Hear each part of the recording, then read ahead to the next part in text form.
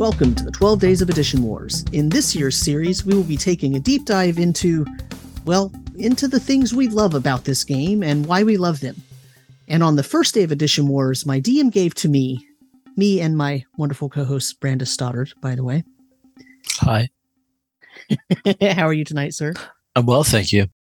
Our wonderful DM gave to us a chance to discuss a favorite class for each edition. And so, on this quiet evening around Christmas, what's your favorite class for, I don't know, do you want to start with the earliest and go later, or do you want to start with the current and go backwards? I think we start with the earliest and come forward. All and right. We accept that even which classes count are not infrequently an interesting and challenging question. Okay. Right? So, yep. I mean, you can argue that for original you should be constrained to just one of three classes, but Thief and Druid and Monk and Paladin and Ranger all came along soon enough that I would personally accept an argument for including them, even if I wouldn't then go and pick them. Hey, now I did pick one of those. That's fine. That's fine. Yeah. You're certainly welcome to pick things that I do not personally love. Mm-hmm. Though, I mean, it needs to be said that I did not play this edition specifically. Mm-hmm. I have played one of the sort of, let's say, revivals of a very early edition. Mm-hmm. Was it 1995 BX re-release in a big box set? Mm-hmm. Yeah. Is that the yellow one or the black one? It had a red dragon on the board game size cover. Yeah, both the yellow and the black have a red dragon on it, though. Well, that's right. It is more black than yellow in my mind's eye. So that's probably the Timothy Brown black box. Yeah, that seems pretty likely. Yeah. So that is the point at which my personal experience picks up. Now, from what I've read, I'll just say, with all classes across all editions, there's no point in even discussing my top spot for any edition other than fourth. Mm-hmm. My top spot is always going to be Wizard. That's how it is. Yeah. My conversation is always going to be about my number two spot. Mm-hmm. Mm-hmm. I love Wizards. That's my life. For me, it's Clerics. Yeah, Cleric is always my number one. And so the things we're going to talk about really are my number two.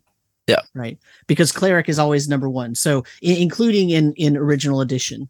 And yeah. I did play it ever so briefly. And played a Cleric, and then I played my number two. And this is, there are reasons why I picked my number two as well. So, and then those are the classes I've played. So it's possible that if I had played this edition longer term, I would have had more different characters, and maybe I would be making a different decision. But I kind of doubt it. Just sure. Myself. So now I need to say that my love of the Wizard in original has nothing to do with its mechanics, really, mm-hmm. and everything to do with just the fantasy of being a wizard. That's sure. what I'm here for. Mm-hmm. And so my number two spot will go to Cleric. Okay. Nice. I think it's regrettable that they don't have casting at first level, but right. I love playing healers, so I'm in pretty good shape on that early on, if not at first level. Mm-hmm. And yeah, I do like a Cleric. I don't mind the fact that they don't have spells at first level. It was one of those where if you can survive to second level, then you can have magic, and it's almost sure. like you could pretend like you're a fighter, and then suddenly at second level you've suddenly got these new powers, and it was fun. Yeah. It was a fun thing, right? Yeah. So yeah, Cleric's my number one. Monk is my number two. Interesting. And Monk is from Blackmoor Supplement 2. Yep. For me, the Monk is very messy in its mechanics, Mm-hmm. and that frustrates me. Yeah, Uh, see, Obviously, love what you love. I'm not actually arguing yeah, with no, you. I mean, the Just, thing is, it is messy, but I mean, it was all messy back then, right? So it didn't like I mean, that. that's fair. That doesn't really like that didn't phase me. Here's the reason the monk is my second choice. Stun and kill. Hmm. The thing is that any hit, right? When the monk is fighting without weapons, okay, they get that in any score that is 25% above the minimum required for a hit. So let's say they needed a 12 to hit. If they roll a 17, that's 25% more. And so now that hit has a 75% chance of stunning the opponent. So now you roll percentage dice, and if you get a 75, if you're under 75 or lower, then you've stunned the opponent for 3 to 12 rounds, so 3d4 rounds, right? And there's a 25% chance of killing the opponent. Yep. So if you roll that percentage dice and you get 75 or lower, you stun them for 3d4 rounds. If you get 76 or to 100, you actually kill them. Right. And, right. and that specific mechanic is the thing that I'm not wild about. Yeah. Like, in my imagination, I experienced that more from the DM side, and the sudden death of this boss mob or whatever, rather than experiencing it with excitement from the player side. That's just what happens to me when I read it. No, I could see that. I could see that. And the thing is, like, at this in this edition, though, it was so easy to die. Oh, for sure. Right. That if the monk, and getting a 25% higher than what you needed to hit was no small feat. It's a pretty good sign that they are nobody mooks that you're just plowing through. Right. Sure. If I'm honest. Right. Yeah. And I also like, the monks here, they have, the ability to move silently, hide in shadows. So they get a kind of little ninja flavor. They also get the climbing and the falling, the broken fall. Right. Yep. And so, it's kind of a very traditional D&D monk, even at the earliest stages here. And it was fun. It was fun to play. I think that's fair and reasonable. Yeah. Again, cleric still number one, right? Cleric has a special place in my heart, and probably will always have. I think that's pretty fair. And really not even for spell casting, but for turning undead. Oh, nice. That's what I first fell in love with. Right. Nice. And that's why I say, I don't really care that they don't get spells until level 2. Cause for me, the turning was the awesome moment that I always loved about playing a cleric in early editions. Cool. So yeah. All right. What's next after original? Well, so that was OE. So I have a basic as well. Okay. I have a basic. I don't know if you have a basic, but in my in my world, I played a lot of BECMI. So the Frank Mintzer Red Box edition, right? So basic, expert, companion. And in the companion book, which is what we're looking at right now, there is the druid. And the thing about the druid is, to become a druid, you have to be a 9th level cleric first, and then you can turn into a druid. Oh God. So you have to be a 9th level cleric, and then you can druid it. But I really like the way that they did. I know that sounds horrible to you, but in BECMI, that's just how it was, right? Oh, it only frustrates me because you get that far and then they take away turn undead. I think that's nonsense. I know. But the thing is, the thing is that druids are also great enemies of the undead. So even though they don't turn them, it's almost like they're living a philosophy now, and they can still be enemies undead. They just don't turn. And so again, right, as I said before, cleric is still my number one choice. But if I have to choose a different one, I'm choosing druid. Sure. For various different reasons. But also, it's kind of funny that you have to be a cleric first and then a druid. So you could see where that through line goes. Yeah. Right. I mean, the druid is in this case is a person who has turned from following a deific philosophy to following a more naturalistic nature philosophy. And that's why the ability to turn leaves. But then you get, other sort of, it's more of a role playing thing at this point. Sure. Right. Sure. It's more of a role playing thing. So it was actually, the thing I played was BECME. It was not BX, it was BECME. Yeah. It wasn't out of the rules encyclopedia, but it was still based on BECME. So Elf in a Walk. Right? Yeah. Elf is my favorite, and it's not close. Might beat the Magic User, which is saying something. Just because, I mean, they're badass. Because they can fight and cast. Like, I love a Gish build, man. I don't know what to tell you. And I know that I just caused some of our listeners to hemorrhage blood right from their noses and ear holes by hearing me talk about a Gish, but it is a lore term from Githyanki, and I love Githyanki also, so get wrecked. I mean, it's good. It's all good. It's all good. I hear you. I feel you. I'm still cleric to druid. That's totally fair. And maybe so if I was going to play from first level, it would be dwarf. Right? Because to get to druid, you have to be cleric first. So if we're discounting that because cleric's always my first and you want my real second, I guess dwarf would be the one, right? I think druid's perfectly cromulent in this use case. Well, I mean, but you have to be 9th level. So I mean, let's be real. That's what, me picking elf as a second to Magic User. Okay. I mean, right. Well, that's true. Yeah, I guess. Yeah. All right. So let's move on to first edition. Yeah. All right. So here's the first ed. Same basic list actually as BECME, except without races class, right? Yeah. So of course, for me, again, cleric first, right? Yeah. And for me, it's going to be Magic User first as standard. All right, sure. I'm not illusionist Magic User though. No, thank you. Right. That's a hard pass. Yeah. I will say I did read Castles and Crusades enough to be pretty interested in the illusionist. Their access to healing feels a little to me, but whatever. Don't care. Yeah, no. CNC has a really interesting thing because they wanted to make a very different illusionist, and the healing it needs help to have identity, right? And the healing isn't imaginary, so that's what everybody always says. What healing? What? But it's not imaginary. And in fact, the shtick with the illusionist in CNC is they're not just an illusionist trickster. Yeah. They actually can manifest matter to create things. Right. Not just create things that you think you see in your brain, but they actually can manifest matter. So that's why healing works for them. Anyway, now we're getting off. CNC is not part of this discussion.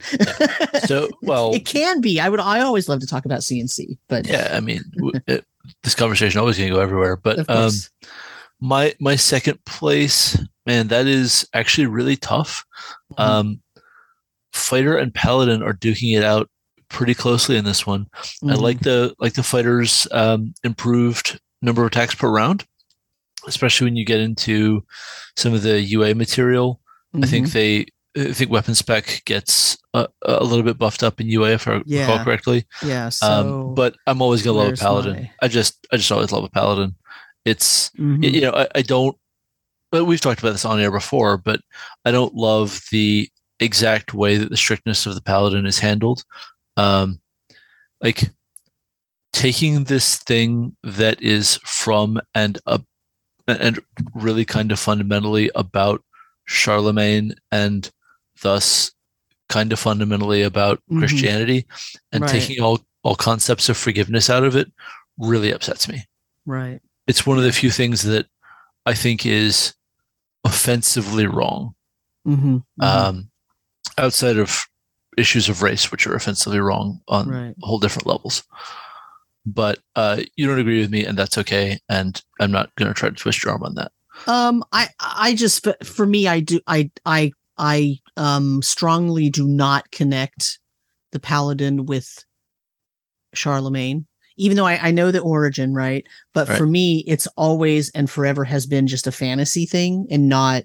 I purposefully worked hard to not connect it to any reality.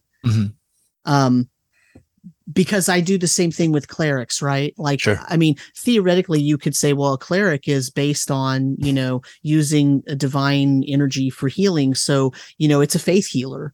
And, that has some very specific sort of historical connotations. And, the sort of, oh, you can't use edged weapons and all these things. It sort of leads into all that as well. And I just throw that right out the window. Like that's, Right. I understand the origins, but it's not, it's pointing to Bishop Turpin in The Matter of France, right? It's all from the Song of Roland. Right.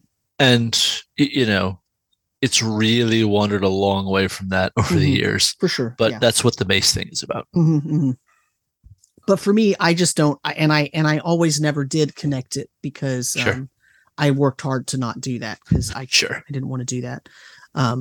So for me in first edition, it's the Barbarian. Oh, I'm not with you on this at all. I knew you weren't going to be. Remember, this is my second though. Oh this is in no way the first choice, right? I think they're dead ass unplayable. Here's why I like them. Okay, leaping and springing is freaking hilarious. That's cool. That's cool. But 6,000 awesome XP to level is not hilarious at all. And they get back protection. Okay, so you can't backstab them. They get that one's nice. I will grant you that back protection. They get automatic detect magic. They get they get automatic detect magic. That's not what 25% chance says to me. Well, I mean, okay, that depends on how your DM adjudicates that, but they get survival, they get first aid, they get all that stuff that is in the Wilderness Survival Guide that you wish that every player could just say, oh, I can do that, right? Right. And so they get all that. Like it's a great combination of all this sort of almost random stuff, right? And so I like it. I love it. It's great. It's great. I'm not sure I would be able to play one long term in a really long standing campaign. You've got to play one really long term to get to second level, mate. Well, I mean much higher, right? Yes, you're right. 6,000 is tough, so brutal, but it's brutal because of everything they get. Yeah, just detest magic in those who use it, and like the attitude toward party members that it pushes, is really a no. You may not play this. I do not want that at my table. To me, like people talk so much about how horrible, lawful stupid paladins are, and how horrible team killing jerkwad thieves are. But man, barbarians, they blow them out of the water, right? I mean, they're here to destroy. Play, right? They're here to destroy the party's cool stuff, and be an absolute jerk to the spellcasters. It is in the text. It could not be more explicit, and I just despise that. Right, and so but I agree with you. That's a horrible play experience, but it's the same thing that I have to say about lawful stupid paladins. Sure. I just didn't do that in my group. Sure, because it was shitty behavior. Right, like the text just really pushes the bad behavior here much worse than the actual text on the page of the paladin or thief pushes bad behavior. That's all. Now, it really is awfully hard to put a paladin and an assassin in a game together and have that be okay. What with the whole paragraph that Gary spends on how assassins are inherently evil. Yeah.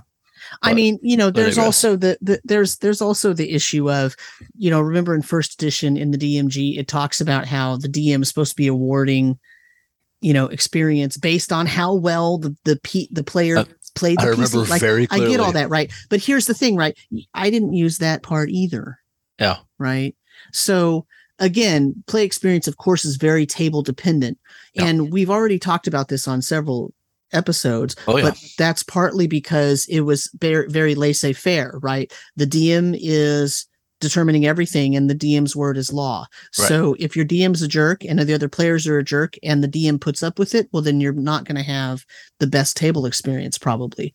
On the other hand, if you have a fair DM who adjudicates things fairly and not in a, well, I'm just doing it the way the rules are written and it's going to screw you over, but not that. I mean, like an actual, you're intended to have a fun game. Like if you're doing that, then everything's cool. And then you don't get the lawful stupid paladin. You don't get the barbarian that just wants to, get rid of any magic item and detest, I get it. Oh, they detest all those who use it. Okay, fine. Well, you can't have that and have the barbarian hanging out in a party of any other class other than barbarian. So you're right in that it's unplayable, that if you go by the word of that as the rule of law, but of course that's not how my group played.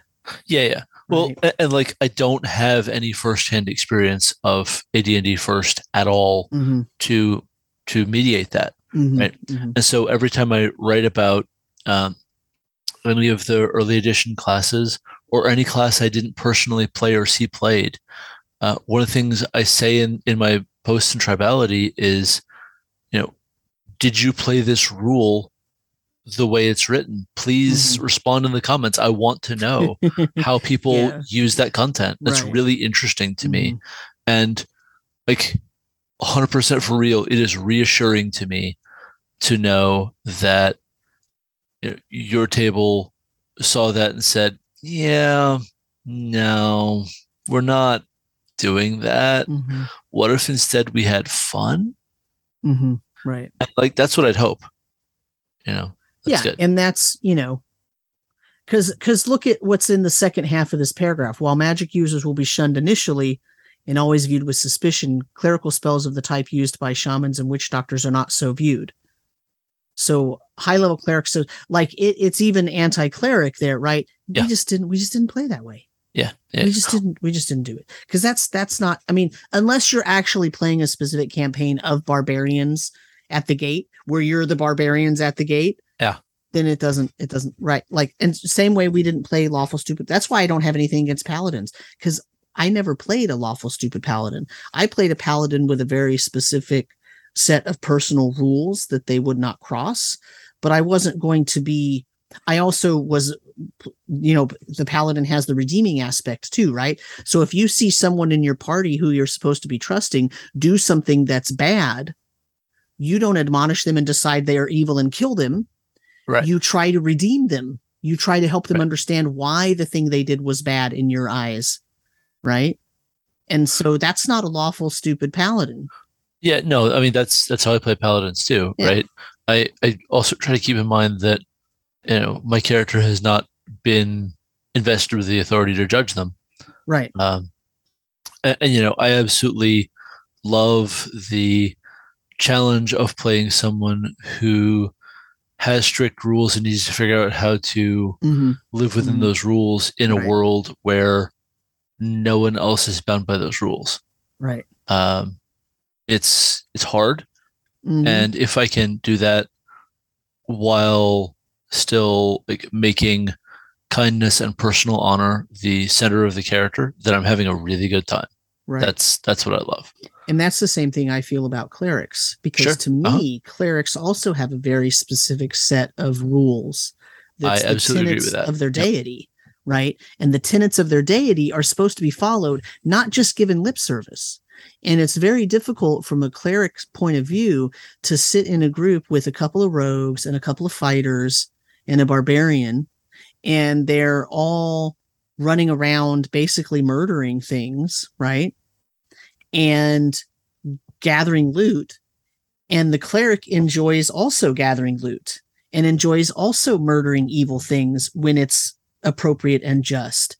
But then how do you reconcile that with the other behaviors, right? Or with the tendency of, oh, I'm enjoying getting this loot a little too much. Wait, what does that say about me and my connection to my deity? Now I need to, right? And I'm not saying you sit at the table and have that discussion always. Sometimes maybe you do and sometimes you don't. But it's the idea around that whole thing. It doesn't make you a Lawful Stupid cleric any more than agreed a person had to be a Lawful Stupid paladin. And any more than the barbarian has to be a chaotic, magic hating. Like, you can be suspicious of magic and not like magic and choose to never use a magic item yourself, unless the shaman of your tribe tells you, or whatever. Like, you know what I'm saying? Like, there's ways to figure out how to make that work within the worldview of that barbarian that actually matches without also killing everybody else's fun. Sure. That's good. Anyway, that's good. Yeah. So let's move on. So, the last thing I'd say about that is that I just wish Gary had not gone for absolute statements. Yeah, I think the thing is though that by the time this was written and came out, it was absolutely about, okay, he was in a phase of, oh, this is a game we have to say, okay, these are the rules. Because, he went through cycles, right? Sometimes he would write something in response to someone in Dragon Magazine where he said, hey, it's your game, do what you want. Whatever's fun, that's what you should do. Or, what you've described sounds like a great solution. If it works for your table, great, and then he'd go through these cycles where he would say, no, that's not how the game works. The game is played this way and the rules are this way. And there's rules for a reason because it's a game and, blah, blah, blah. And, this just happens to be one of those where the tone is very set on, this is supposed to be an interesting, unique type of character that's not very common. And so in order to make a interesting, unique type of character that's not very common, you have to make it, number one, have a absolutely punishing experience point progression table. And number two, make it so that it's not really all that pleasant sometimes. This in his mind, I'm not saying this is the way it should be, but that's, I think, why that is there, right? Mm-hmm. Because to make it unique and interesting, you have to have things to overcome. And those are challenges to overcome. But the way it's written is, oh, nope, this is how it is. And there you go. So, I hear you. Anyway, so second edition. So second edition is the earliest edition that I, ran. Mm-hmm. And I played extremely little of it. My total number of played sessions of second edition, of PC'd sessions of second edition, is 3. Wow, really? Yeah, that few? Yeah, they were all different characters too. Wow, that's amazing to me. Yeah. Yeah. I mean, I guess that it does kind of I say it's amazing. It does kind of make sense to me. I played a lot early on when I was first learning how to play the game. And then once I DM'd and I started DMing, I was just the DM always. So I was the kid in my friends group who got the books. Mm-hmm. And so I was the one who taught the game. And so I was the one who ran all the games. Right. Yep. And so serious forever DM energy for a long time. So this is from summer of 93 through 2000. Yeah. Serious forever DM energy. So I still have a favorite class. It's Wizard. Mm-hmm. Of course, yes. I'm shocked. I don't know what you thought you were going to hear, guys. Yeah, you see, folks, this episode could have been like 5 minutes long. It would have been Brandis saying, "Oh, Wizard," and me saying, "Oh, Cleric," and then bye, thanks. Yeah. That's why we have a good second place. So, my second place for this one, man, it is tough again for a lot of the same reasons. I'm gonna go with Paladin. I think this incarnation of Paladin has something nice and clean to it. Okay. And so I like it a lot.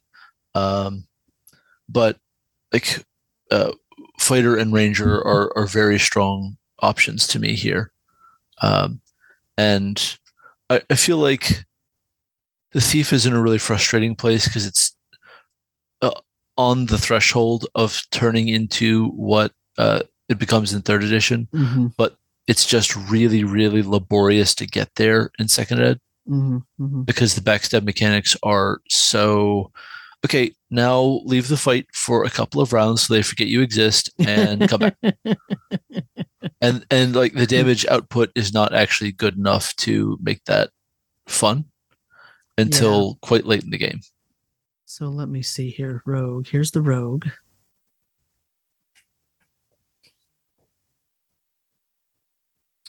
I'm trying to remind myself of the backstab. Did I pass it? While you're looking at it, I will give one last shout out to the first edition Bard just for being a prestige class.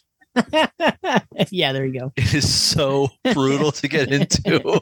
Yes. But it's because it's so exclusive, it is actually cool. Right. And all the stuff you've accumulated by that point means you are awesome. Yeah, you earned it. So here's what it says about backstab in second E. Thieves are weak in toe-to-toe hacking matches, but they are masters of the knife in the back.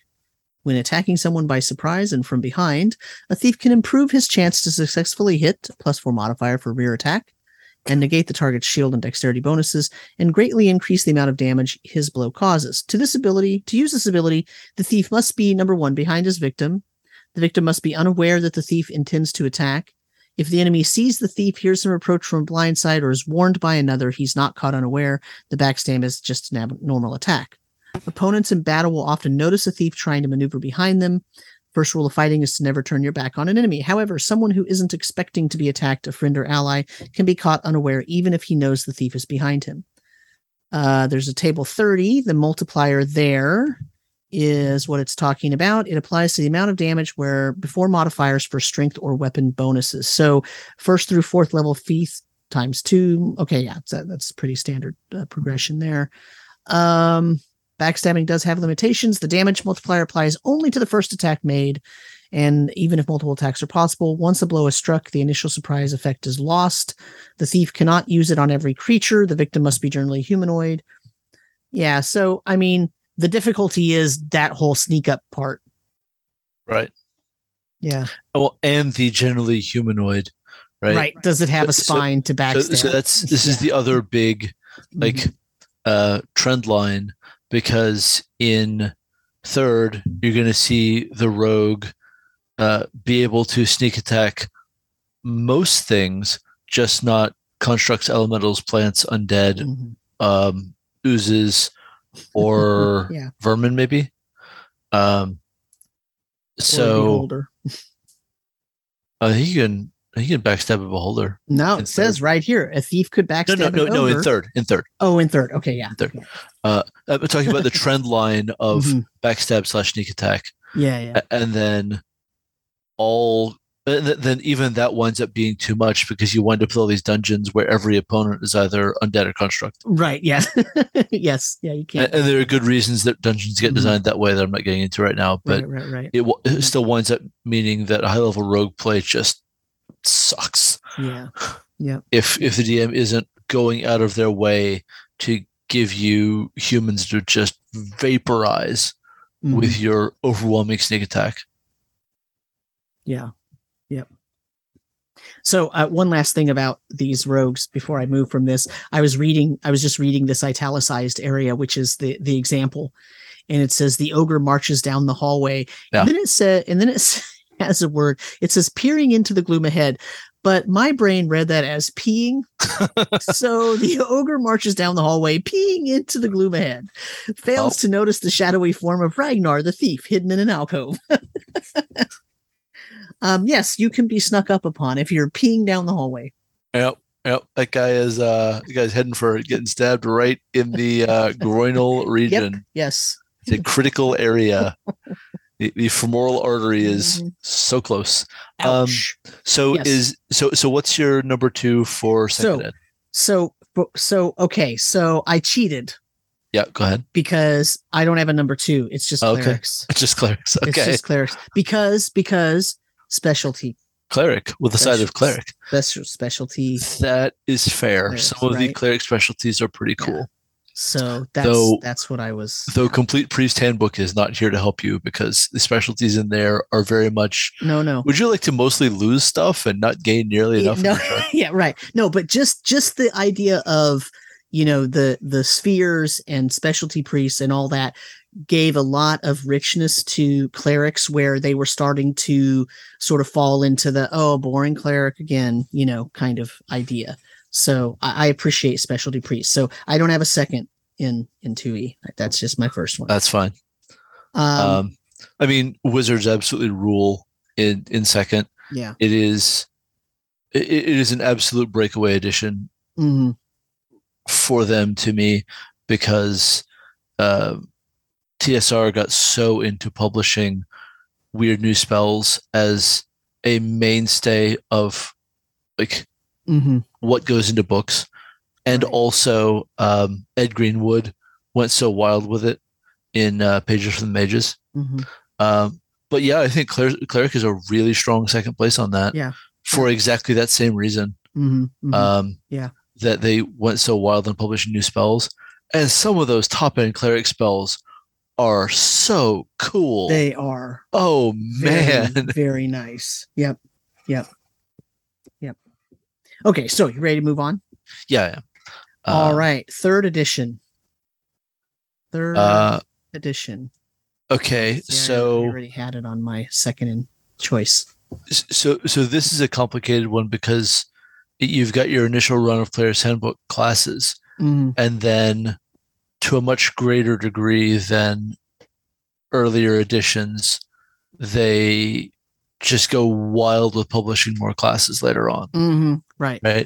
Yep. So it's still Wizard. It's still Wizard. Yes. Still Wizard. That's not going anywhere. Yeah. So for me, the issue is third edition is the one I played the least of. Right. I played the fewest number of individual sessions and campaigns of third edition of any of the editions. I played the least, and also GM'd the least. Right. Okay. So for me, it's I go by the Player's Handbook. Like right now, what I have on the screen is the table of contents for the 3.5 Player's Handbook. That's the one, because I didn't get into it enough and play the edition long enough to look at all of those extra classes that you're talking about. So I didn't have the difficult choice that you had here. I'm going to actually do one set for 3.0 and one set for 3.5. That's fair. That's fair. I don't happen to have 3.0. No, it's fine. It's fine. So for 3.0, after Wizard, it's Sohei from Oriole Adventures. Now, I absolutely grant and stipulate many problems of anti-Asian racism going on in this book, but I had an absolute blast playing a Sohei in a Romance of the Three Kingdoms campaign that a friend of mine ran in college. We did not understand how problematic any of it was at the time, and it was done with joy based on the Dynasty Warriors video games, and I absolutely love that character. Some of the tensest role play I've ever been in a tabletop game is from that game. Nice. Bar none. Nice. It's one of the few times I was actually sitting in my seat sweating in an encounter with an NPC because I was just so sure we were going to die. Interesting. A full physical response to the terror of that encounter. Right. Really masterful piece of DMing from my buddy Jeremy. Nice. So in 3.5, I'm going to go for the weird one. It's not one I played. It's not one I saw played. I just love the principle of it so much. It's the Binder. Okay. It is one of the several proto warlocks. It's not the warlock. The actual warlock class by that name is from Complete Arcane in 3.5. I don't like that class. It's not what I love about the pitch of the warlock. The Binder absolutely is. You're dealing with a lot of different. Binder from? Do you know? Tome of Magic. So it's in there with the Shadow Binder and the Beguiler. So this is a very late 3.5 book. Would have come out in, I'm gonna say 2006, and it's probably gonna wind up being 2005. Yeah, I don't think I have that one. But the Binder is a great example of just, you have contact with a bunch of weird, quasi-real, quasi-dead entities, and you get this weird mishmash of powers from them. So you can, from one day to the next, just completely rewrite your whole build and party roll by binding different entities. And that is such a weird idea, but it gets at something really cool because each of these entities have their own story. So I like that. Yeah, interesting. Oops, I lost my screen here. There we go. Yeah, I don't happen to have the Tome of Magic. That's fine. To put up here. I really wanted to like the Duskblade, and I really wanted to like the Knight, and they're both just not quite there to me. Mm-hmm. There was this long stretch in the middle of 3.5 where they kept releasing new classes, and most of them were just not very good. Mm-hmm. Mm-hmm. Like the Hexblade is not good. Yeah. I'm sure there's some complicated system mastery combination of feats and multi-classes that you can pull off that makes them amazing, but also I could not do that. Right. And right. My understanding is that for character optimization people, it's very much Book of Nine Swords or GTFO. And right. I don't care for that. I like the Book of Nine Swords in principle, but it came out so late that we didn't play with any of it. Right. My last 3.5 game was so heavily hacked that I think Fighter and Rogue might have been the only unchanged classes. Right. I mean, that's understandable. There was so much out there. Yeah. And I was very much wanting to just do my own thing and play around. Mm-hmm. Right? I wanted to purpose tweak existing classes to fit what I wanted out of my setting. Mm-hmm. I was taking a very setting first approach to design, and had a really good time with it. Yeah. No, that's great. It was, there was this huge campaign book that you had to, have in a binder just to know what was going on, but we had a good time. Yeah. Well, and that speaks to my love of specialty priests, right? Because that's one of the cool things about specialty priests is because you're dealing with spheres and you're dealing with different spell lists and you're doing all that, you can actually make specialty priests for your homebrew setting very easily, right? Yeah. And it's that same kind of reason why I loved specialty priests, is because you could really play around with it and do what you wanted to do. Yeah, there's some specialty priests in some of the Ian World story hours from that time.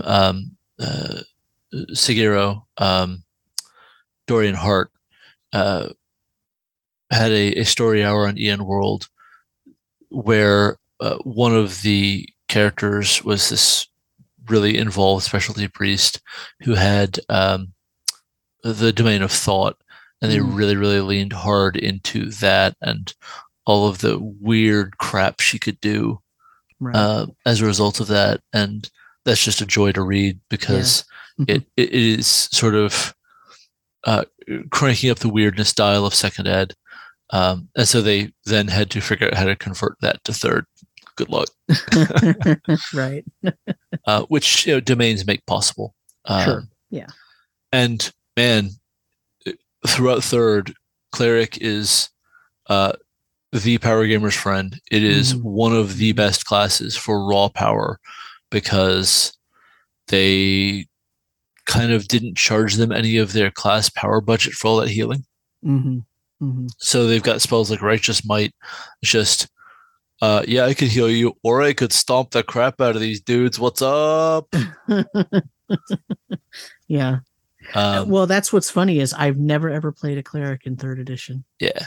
Well, so if you read a bunch online about third, you're going to eventually run into the term Codzilla, COD Zilla, which is cleric or druid Zilla, because they were just hell on wheels if they got some of their stuff up and running. And this has to do with the fact that there's no concentration limit. So you can have as many spells going at once as you can cast and the duration allows, and just look out. Yeah. So that's the whole thing. Yeah. So for me, I've only played 2 classes in third edition. Okay. Monk, which sucked eggs. Yeah. Monk is in a complicated space. it eventually turns untouchable, but if it is not good early. Yeah, early on it was not very fun. It was not fun at all.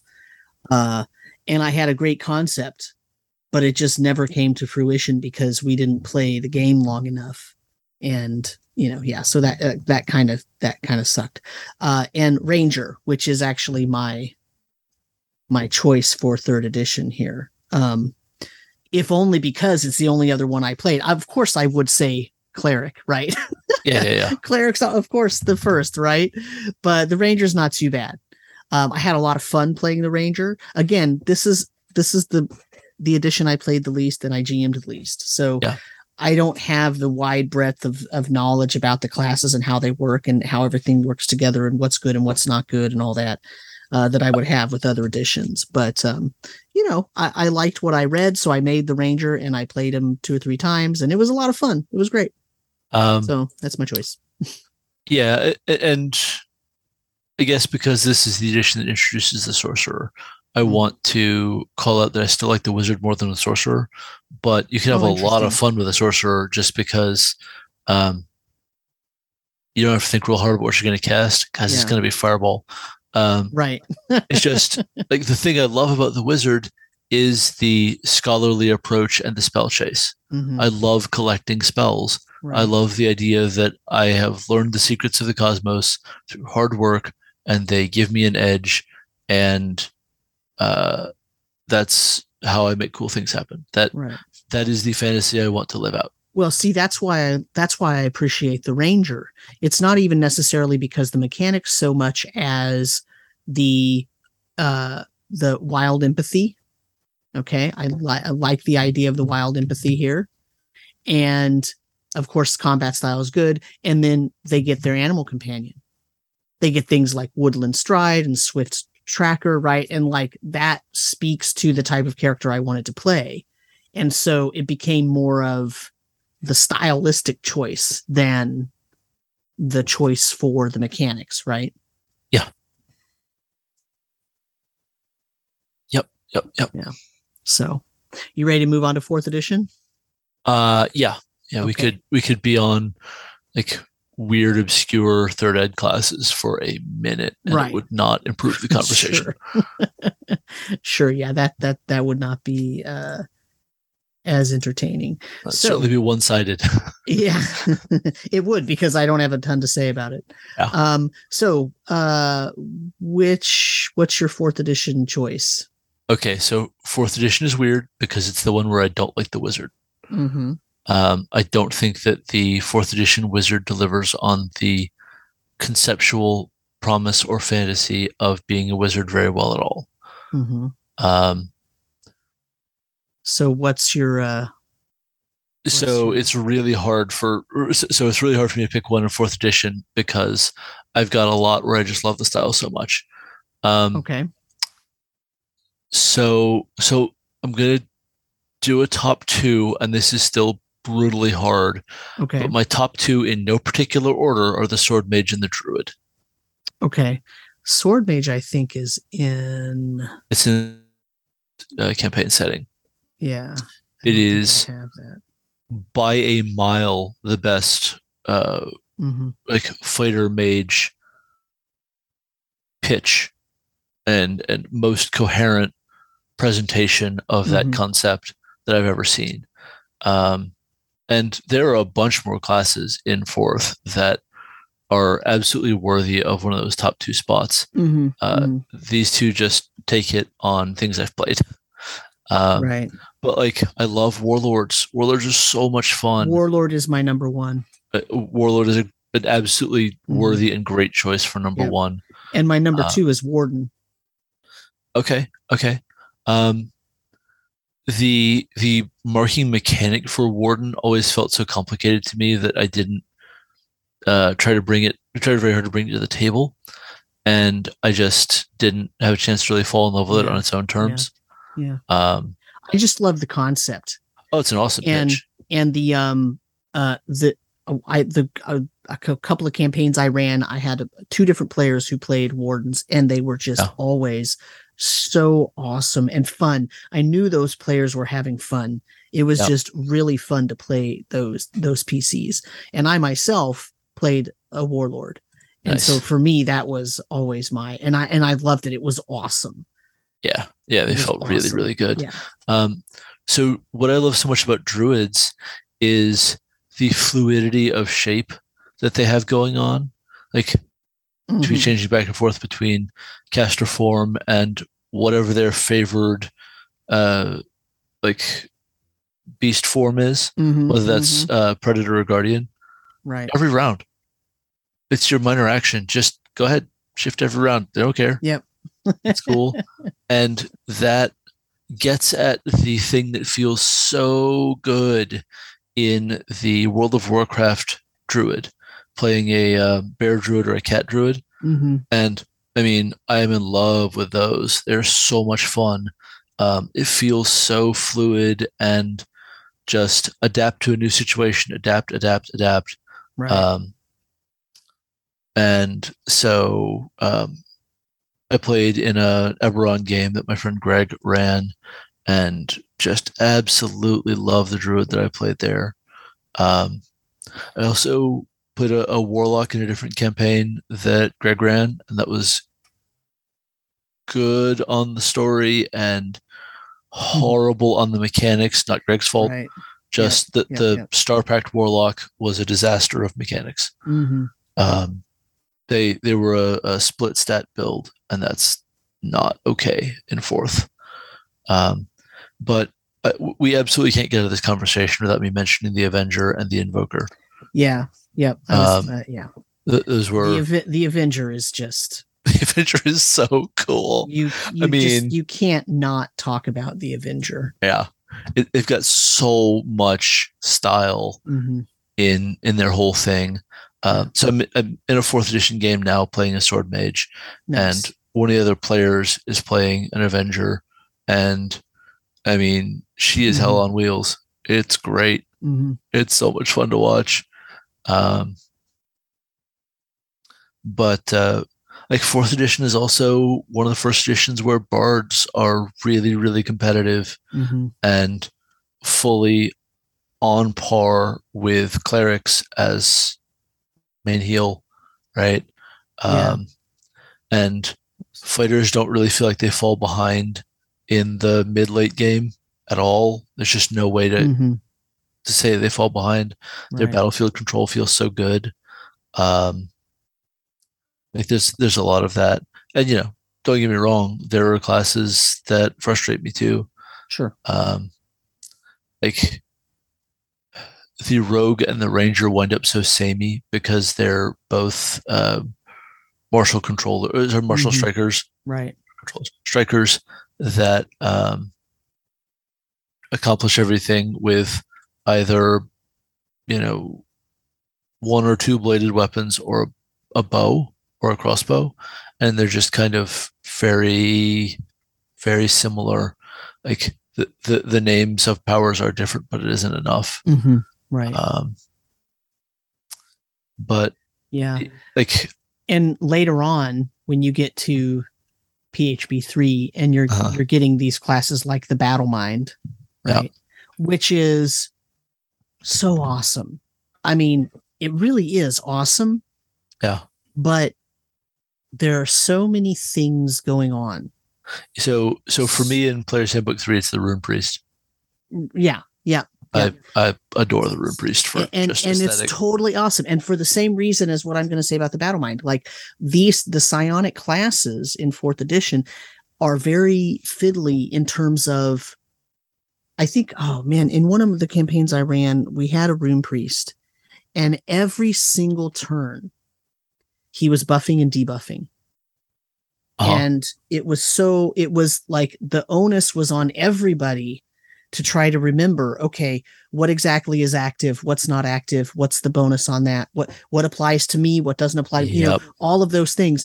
And it bogged down everything that was happening at the same time as being awesome, but it still bogged down everything so much.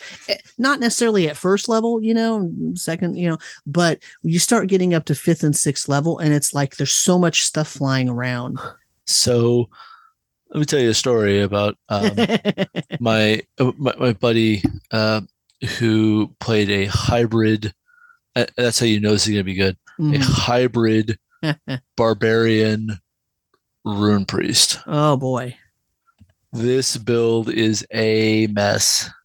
Mm. And yeah.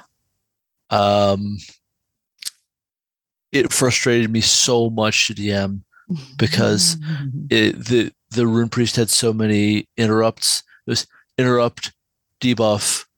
Now Right. you're stuck with the debuff, and it is an interrupt, so it can not only it makes you take back the damage dealt. The interrupts are so much. God, yes. And so, like, I understand the love of the interrupts, and I understand the love of reaction timing.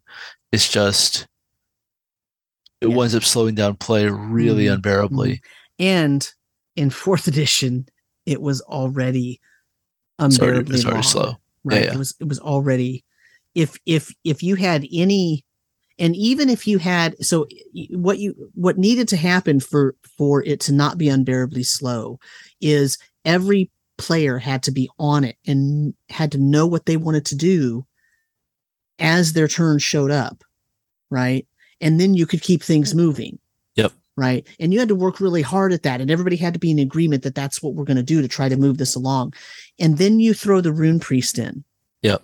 And the rune priest is changing everything about the situation every time someone goes. So it's really hard to keep track and be ready, set, go when your turn comes up, when the rune priest just changed things 3 times in a row while you were, you know what I mean? I'm exaggerating only a tiny bit. Yeah. No, I mean, I agree with that. And the shaman had the same problem, right? Rabbit played a shaman for a while, and she loved the character, but just tracking the auras on her pet was really tough for all of us. Yeah. Yeah, that was the game where I played a brawler fighter and just absolutely fell in love with that build. I've talked about it on this show a lot, but it was so much fun to play. Yeah, I loved my warlord. My warlord was one of the most fun characters I ever played in any game ever. And that's part of the reason why the warlord has a special place in my heart, because it's just great. It was just so fun. Everything I did was just so fun. And yeah, so I can't support that class enough. That is, it was a special time and place to have a warlord in the game. And the way that it worked with 4th edition and the way that 4th edition worked, you can't really replicate it very well in other systems.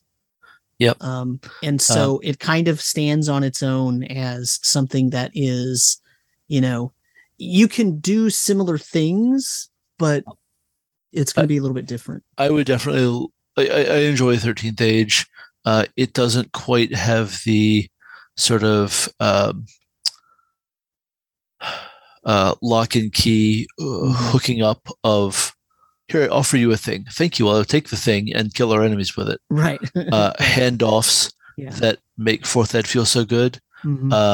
Because the things, those handoffs get really complicated in a hurry. Right. And so, like, the 13th Age scratches some of the itch, but not all of it. I would love to see a 4th edition that kept the simplest of those handoffs and set up moves, or found simpler ways to express the same idea. Right. Just to get back to that, like, this combat is a puzzle to solve. We need to, like, think this through, have some contingency plans for if the dice betray us, and then put the whole thing into motion. Right. Because those were some of the most satisfying 4th edition fights. So, having said that, do you want to move on to 5th edition? Let's do. All right. Let me. I'm gonna actually pull up D&D Beyond here, because why not? I'll cut this part out, of course. But Yes, yes. I might as well just go to the PHB. There we go. All right, so 5th edition classes. Yep. Of course, I should probably pull up Xanathars and all that too. But what's your number 1? You know what my number 1 is. What's your number 2?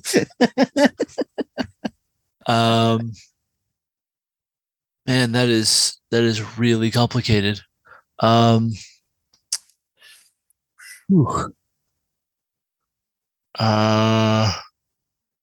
right, so I'm gonna go with my gut on this. I'm gonna say fighter.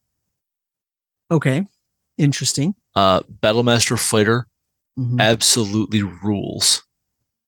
It is so much fun to see in action, and the new maneuvers introduced in Tasha's just keep the fun rolling to me. I friggin' love fighters.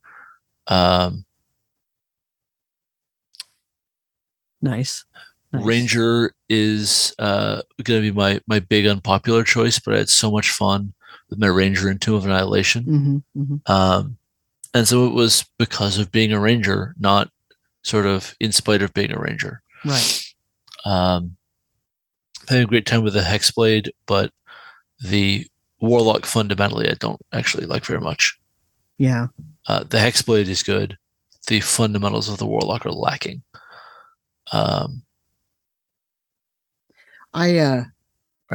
My favorite, of course, Cleric, right? So yeah, that's it. My second is Rogue. Okay, interesting. I think they're versatile enough, and they have lots of great subclass options. Some of the subclasses are really phenomenal. Yep. Sorry, Assassins, not you. You and you, not you, and you and you. Exactly. Yeah. Look, Thief and Arcane Trickster are great. No issues with them. Sorry, Assassins.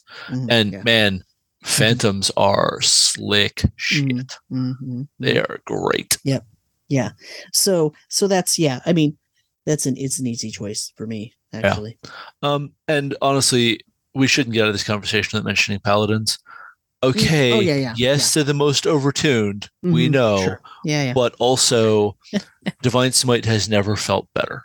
Right. The way that Paladins can just easily, in any situation, decide to be the party's main healer, or the tank, or lead DPS. That is great.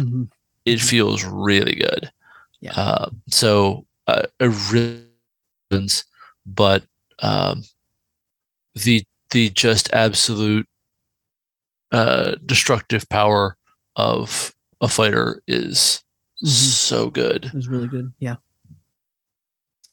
So that's me. Excellent.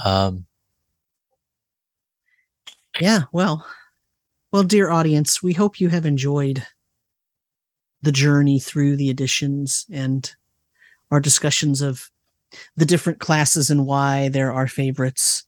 There are a couple of holes in my choices, just in terms of not having played certain editions as much as I played other editions, but I think that's okay. Yep, I think that's all right. Like, days I'll play a wizard past 6th level in 5th ed. Who knows? Anything can happen. I mean, it could happen. You never know. You just don't know. It's Any impossible to tell. All right, sir. Well, where can people find you on the internet? Well, you can find me on Twitter at Brenda Stoddard. You can find me on Mastodon, if that's a thing you do, at Brenda Stoddard at dice.camp. You can find my writing on tribality.com. My personal blog is brendastoddard.com, and my Patreon is Brenda Stoddard. Awesome. How about you, Sam? You can find me online at rpgmusings.com. You can also find me on twitter.com/DMSamuel. And you can find me on The Tome Show all over, of course. And you can find me, oh boy, I don't know where else. You can find me on the Tome Show Discord, on the Tome Show. Oh, on YouTube. Just search for RPG Musings on YouTube and you can find me there. And other than that, I think that might take us out of here. All right.